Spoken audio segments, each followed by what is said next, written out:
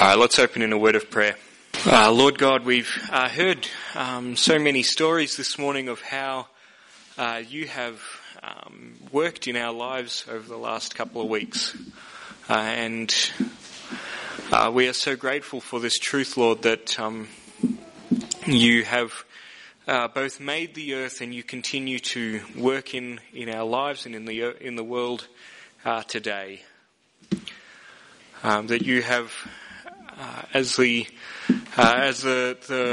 worship in Revelation says, Lord, that you have created the earth and by your will everything is made and has been, and that you have ransomed people for God from every tribe and tongue and nation.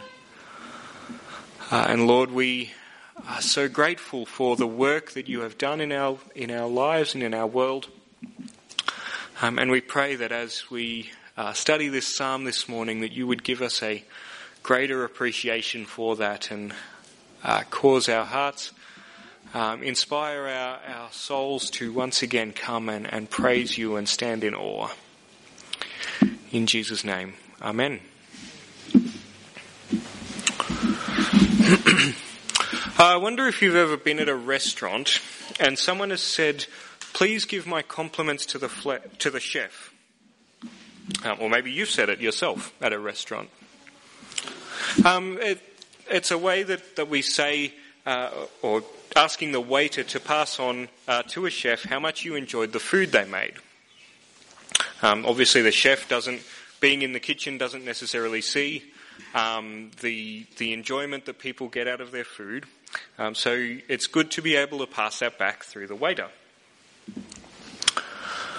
And so this phrase has some I guess rich connotations to it. It's a way of saying thank you to the person that made your food, but even more than that, it kind of acknowledges their craft, or it honours their hard work, admires their artistry in making this beautiful dish. And I want you to sort of have those connotations in your mind as we approach this psalm. Because those connotations are what are bound up in the phrase that opens and closes this psalm. Bless the Lord, O my soul, or praise the Lord, depending on your translation. This phrase in this context is all about expressing thanks to God for what he's done. We're admiring the artistry he's put into this world, acknowledging his work, and so honouring him as a worker or an artist or the creator of the world, or chef, if you want to continue that metaphor. David, who probably wrote this psalm along with the previous one, David here presents God as a master craftsman, the maker of the earth, who made it with great power and great finesse, skill and wisdom, like a master chef or a great artist or an expert sculptor. This psalm is a sweeping exploration of all that God has made in this wonderful poetry with grand metaphors and beautiful language, all of which is designed to give us a better appreciation for what God has done, to, as it were, help us give our compliments to the chef, to bless the Lord. Now we've got two main points this morning, which you'll see in your bulletin there. We're going to spend most of our time looking at creation and appreciating God's exceeding greatness. And then we'll close with a few minutes looking at eternity and God's enduring glory. So firstly, we're going to look at what this psalm has to say about God's creative work from verses 1 to 30. And in this section, David points us to four aspects of creation. They all work together to illustrate what verse 1 says. O Lord my God, you are very great. Let's look at each aspect one by one. The first one comes from verses 2 to 9, and it's all about how God made the heavens and the earth. So David starts here in this psalm really big picture. He's looking at God's creation in verse 2 of light and space. You are clothed with splendor and majesty, covering yourself with light as with a garment, stretching out the heavens like a tent. What a stupendous word picture here. Clothed with splendor and majesty, covering yourself with light as with a garment, stretching out the heavens like a tent. That's a big picture. You would have noticed, I'm sure, it's kind of hard to escape, that there are, at sort of big movie events, there's often red carpets, and movie stars or those sorts of people will turn up and they want to be the best dressed person there, right? They want to show off how cool they are by wearing the best clothes, wearing dazzling and expensive clothes, and they'll commission the greatest designers of the world to make them look as best as possible. Well, here we see that God is dressed in something striking, and it's unlike something that human hands could ever conceive or create. Puts all those red carpets to shame. The radiance, the brilliance of pure white light itself. That's quite an amazing, a striking image to wear light as clothes. Likewise, if we see God, just as we would stretch out a tent as sort of a quick and easy sort of temporary dwelling place, that's how God stretches out the entire universe, as it were. And again, if God is, if the infinity of space is like a tent that God just sort of puts up in a jiffy and then spends his days chilling in, what does that say about how great God is? And again, if the brilliance of light is the robe which God places around himself, what does that say about how magnificent God himself is? God's majesty is incomparable. His greatness is unimaginable. His glory is unattainable. And we haven't even got past verse 2 to the creation of the world itself yet. David continues in verse 3, He lays the beams of his chambers on the waters. He makes the clouds his chariot. He rides on the wings of the wind. He makes his messengers winds, his ministers a flaming fire. He set the earth on its foundations so that it should never be moved. You covered it with the deep as with a mountain, as with a garment, The waters stood above the mountains. At your rebuke they fled. At the sound of your thunder they took to flight. The mountains rose, the valleys sank down to the place that you appointed for them. You set a boundary that they may not pass, so that they might not again cover the earth. Now, if you've read Genesis 1, and I trust that you have, you'll know that this is basically a poetic recount of the first few verses of Genesis 1. It says that looking down at the earth, God created light and separated it from darkness. He separated the surface of the earth from the atmosphere, the sea from the land. But to say it so clinically as that kind of misses the point of this psalm, I think. The poetry of this psalm is meant to conjure up in us feelings of awe and celebration at the greatness of God. He made the universe, he formed the earth so that nothing can change it, and he did so so spectacularly and easily, just by speaking. And so it can't help but point to his infinite power and majesty. And so we can thank him for that. And that's the first aspect of creation that the psalmist points to, the heavens and the earth. From here, David sort of focuses in more on the earth itself, how God's filled the earth with everything that we need for life, which brings us to the second aspect of creation, that he provides us with food and water and shelter. Read with me verses 10 to 18. You make springs gush forth in the valleys, they flow between the hills. They give drink to every beast of the field, the wild donkeys quench their thirst. Beside them the birds of the heavens dwell, they sing among the branches. From your lofty abode you water the mountains, the earth is satisfied with the fruit of your work. You cause the grass to grow for the livestock, and plants for man to cultivate, that he may bring forth food from the earth, and wine to gladden the heart of man, oil to make his face shine, and bread to strengthen man's heart. The trees of the Lord are watered abundantly, the cedars of Lebanon that he planted. In them the birds build their nests, the stork has her home in the fir trees. The high mountains are for the wild goats, the rocks are a refuge for the rock badgers.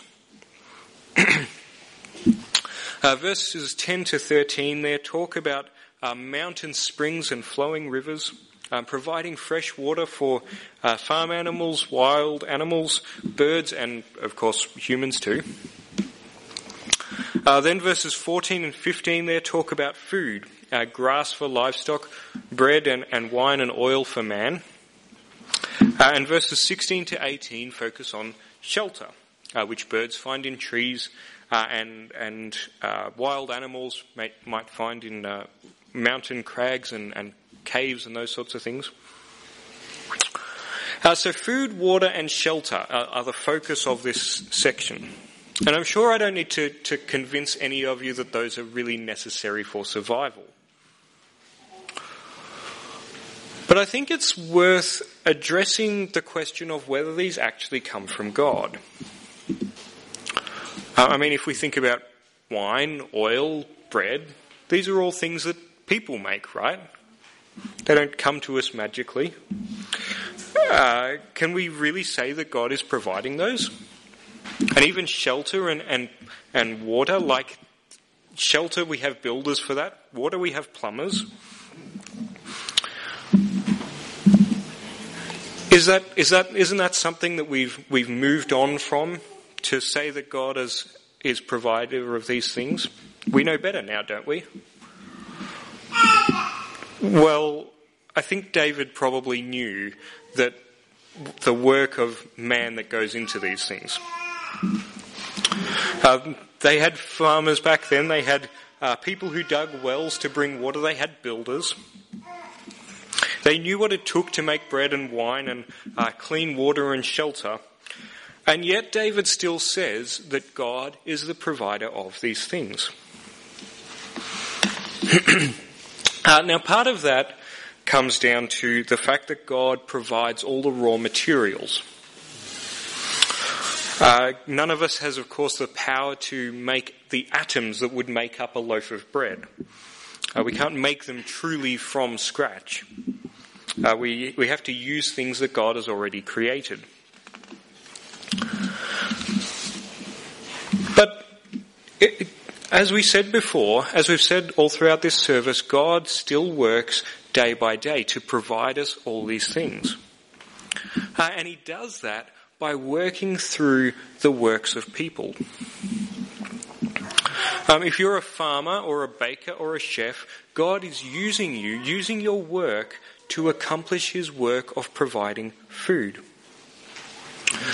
If you're a plumber, God is using your work to accomplish his work of providing water. If you're a builder or an architect, God is using your work to accomplish his work of providing shelter.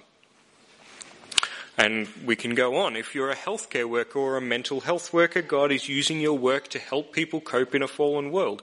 If you're a teacher or a stay-at-home parent, God is using your work to bring up a generation of people to serve him. If you're an artist, God is using your work to bring joy and beauty to this world, and so on and so forth. God works through us to accomplish his purposes. Whatever you do, you are engaging in God's work of providing for and caring for his world, and he is working through you, using you to bring about his purposes. And I think this has important implications for how we think about our own work and God's work as well. It gives us dignity and importance no matter what we do in our work. Paid or unpaid, at home or away, we are doing God's work. And it should give us a sense of purpose as we go to work each day or do our work at home.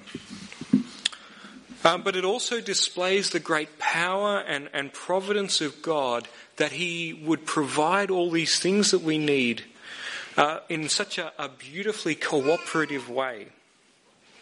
And that's something that we can absolutely thank God for. So that brings us thirdly to verses 19 to 23. He made the moon to mark the seasons. The sun knows its time for setting. You make darkness and it is night when all the beasts of the forest creep about. The young lions roar for their prey, seeking their food from God. When the sun rises, they steal away and lie down in their dens. Man goes out to his work and to his labour until the evening. This section is all about God making regular times and seasons for us. Now, unlike the previous aspect, I think this is probably something that we don't necessarily see as a good or necessary thing in our world. Most of us, if you'll let me generalize here, I think most of us have a problem with time. Time puts such enormous pressure on us. It makes us feel constrained. How many times have you ever said, there's not enough hours in the day to do everything I need to do? But imagine if God hadn't made the things that these verses talk about.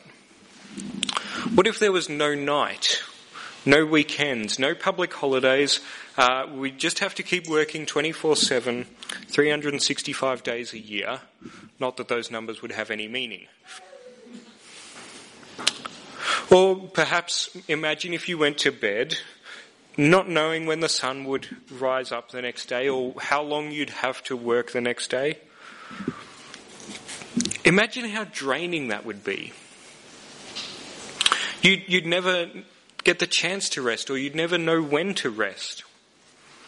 If you've ever read C.S. Lewis's The Lion, the Witch and the Wardrobe, you'd think of the witch's curse that made it always winter and never Christmas. That joyless, draining state that the White Witch cursed Narnia to endure, until the great lion Aslan brought Christmas and then spring and then joy and peace to the land of Narnia. That's what the psalmist is celebrating here in verses 19 to 23. He made the moon to mark the seasons, or probably better translated, the appointed times, as a reference to the festivals, the great celebrations and holidays of the Jewish year. In the same way that we celebrate Christmas or Easter, these are celebrations of God's goodness throughout the year. The sun knows its time for setting. You make darkness and it is night. And down in verse 22, when the sun rises, man goes to his work and to his labour until the evening. God has designed our world so that we would experience regular rhythms of rest day by day. When the sun goes down, our bodies naturally start to wind down for sleep, so that we can then be refreshed and go to work the next day. And not just day by day, God has given us rhythms of work for each week, each year, and greater periods of rest that, if we think about long-term, into different periods of life. We have laws in our country about weekends and annual leave and long service leave and so on. And those have their roots in the laws that God had provided for Israel, that David is thinking of here, that give rest and regular rhythms of rest throughout life. God has given us regular opportunities for rest, rather than subject us all to endless day and night work. And so we should then see these limitations as a great and merciful gift from God. God has given us times for work, times for play, and times for rest, and so we can thank Him for that. So we've looked at God's greatness in creating the universe, His care in providing everything we need for life, and His mercy in giving us times for rest. The fourth and final aspect of creation that David points to here is life itself.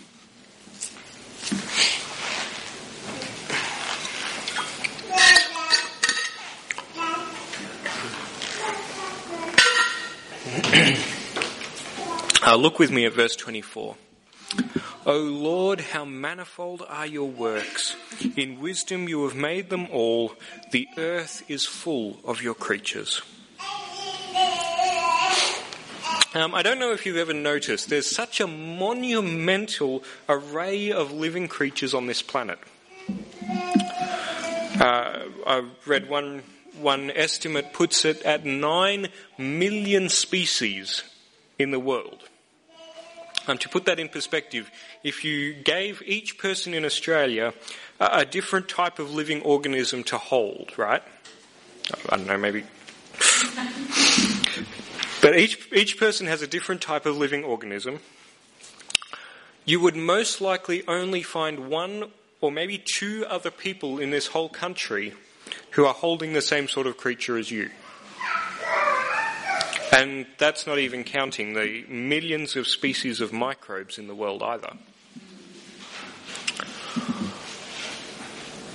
All of them, from the greatest to the smallest, are entirely within God's hand.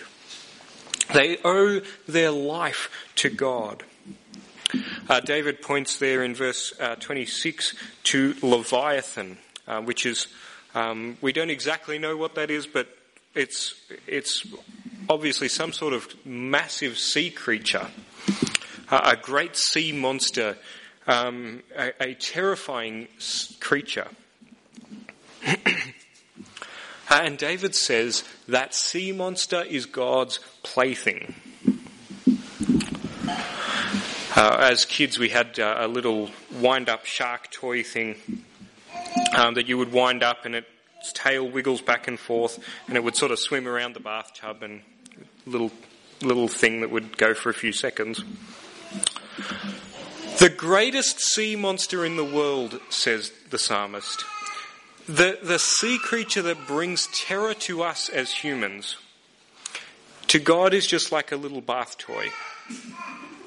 A little thing that he winds up and it puts around the bathtub until he decides not to wind it up again. Every creature is dependent on God's provision. As verse 27 says, as a recap of all that we've said already, they look to you, God, to give them their food in season. When you give it to them, they gather it up. When you open their hand, they are filled with good things. And verse 29, every creature is dependent on God for life. When you hide your face, they are dismayed. When you take away their breath, they die and return to their dust. When you send forth their spirit, they are created and you renew the face of the earth.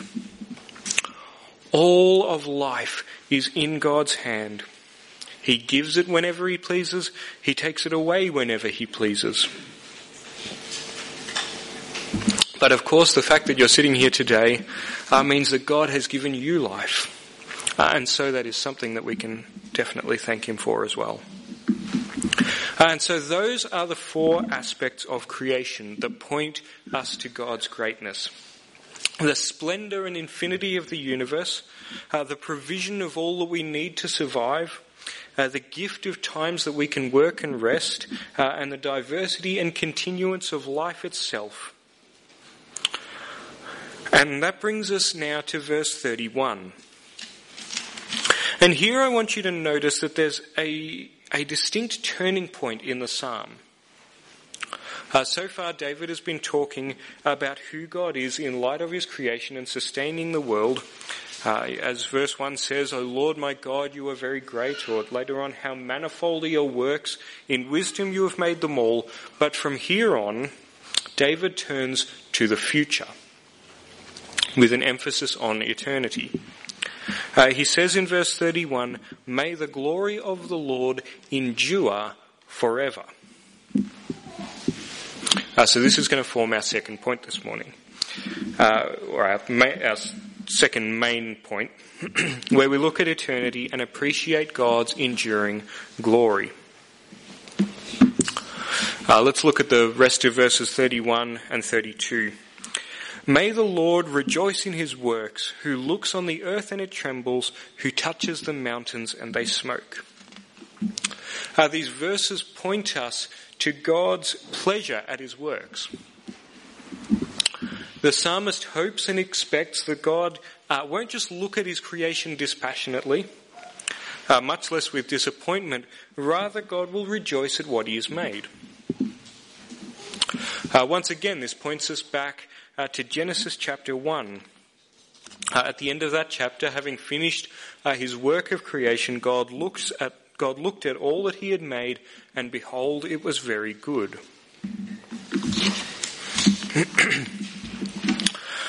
I wonder if you've ever experienced that when you sort of look at something you've made and gone, yes, I'm pleased with that.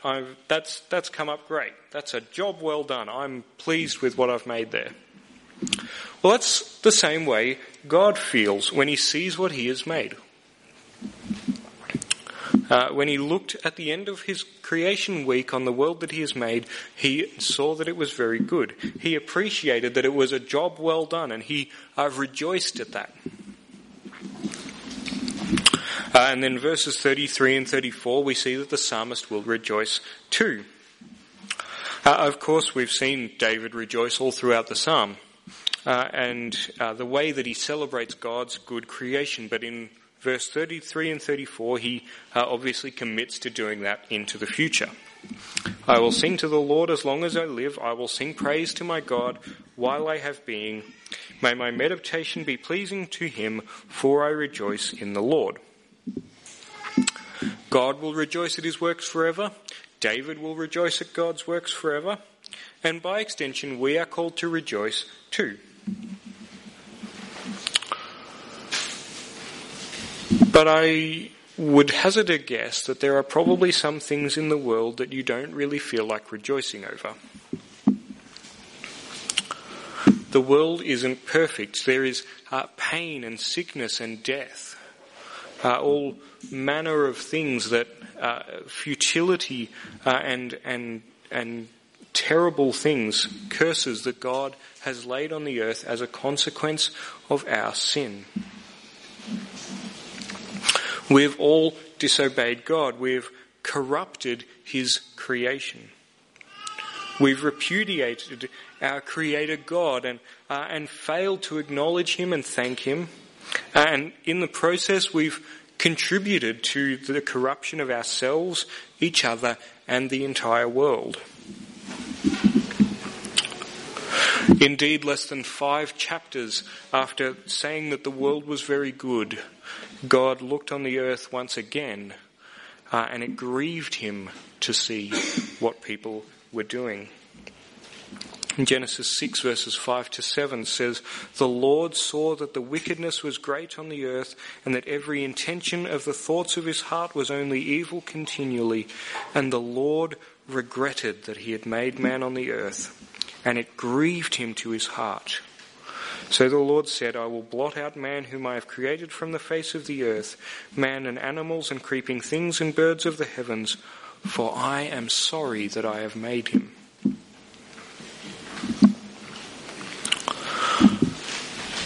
Now, God didn't regret in the way that we do, because he always knew that that would happen. He always had a plan. But it's important to note that there are aspects of creation that God deeply is not pleased with, that grieve him, that are not the way that he intended. It pains to see these things in his world. God is grieved by our sin, all of humanity's sin, and by the consequences that that has for his world. And so to say, as the psalmist does here, may the Lord rejoice in his works, I reckon that's a profound expression of hope and faith. Because it requires that God will put an end to sin and corruption and put the world right. And that's what verse 35 points us to. Let sinners be consumed from the earth, and let the wicked be no more. Now, when I first read the psalm, as Tony said this morning, that verse sounded quite out of place. The psalm all this far has been talking about God's creative work, celebrating it, and then it suddenly takes a dark turn to talk about destroying sinners for just this one verse. But it's very fitting that the psalmist would put that here, since, of course, sinners are the ones who have corrupted the amazing creation that he's been celebrating. But we have hope, don't we, that not all sinners will be consumed from the earth. God gives us the opportunity to turn away from that, to join the psalmist in praising him. Only the sinners who persist in their sin, who steadfastly reject God all their lives, will be consumed. The rest of us who turn to God, who pay our compliments to the chef, as it were, will be renewed along with all creation in a state of eternal perfection that brings joy to God and to us. And Ephesians 1 verses 7 to 10 show us what God's plan is to do that. It says, in him we have redemption through his blood, the forgiveness of our trespasses, according to his purpose, which he set forth in Christ as a plan for the fullness of time, to unite all things in him, things in heaven and things on earth. God's plan for the fullness of time, his plan all along, that in the death of Christ, in the blood of Jesus, in the second person of the Godhead taking on flesh and sacrificing himself on the cross, he would redeem, save, renew all of creation. Which is what we saw in the passage that Ricky read to us from Revelation, where it talked about people through the blood of the Lamb being ransomed for God. And made into a kingdom and priests to our God. That is, Jesus has bought us, he has ransomed us, he's redeemed us so that we can be priests or people who praise him, as this psalm calls for. He is making us, and he has made us, and he will make us into people who really do bless the Lord, as this psalm says. That's how we can, with the psalmist, and indeed how the psalmist could himself, bless the Lord, how we can sing praise to the Lord as long as we have being, how we can rejoice in his works. It is because of Christ that we can look at creation and see the good world that God made. It is through Christ that we can look at creation and hope in the glorious eternity that we will enjoy in it. And most importantly of all, it is in Christ that we can look at the past, the present and the future and see God's hand at work. That we can see God's amazing greatness, his eternal glory. And we can see that as God continues to work to sustain and redeem creation. And we can rejoice in that, but one day his works will be done. Creation will be fully renewed, with all the impacts of sin and corruption and death removed. And as that happens, we will be raised to life free from sin and death. And we will rejoice at God's works as he will forever. And so in light of God's works of creation, in light of this eternal hope, let us join the psalmist in praising God's greatness. Let's pray. Lord God, we do thank you so much for the truth of this psalm, the great and glorious things that you have done to make this world and to redeem it. Lord, we pray that as we sing our final song and as we continue into our week, that we would acknowledge who you are and just stand in awe and thank and praise you for what you have done and how we can see your amazing glory in those things that you have done. We pray these things in the name of Christ. Amen.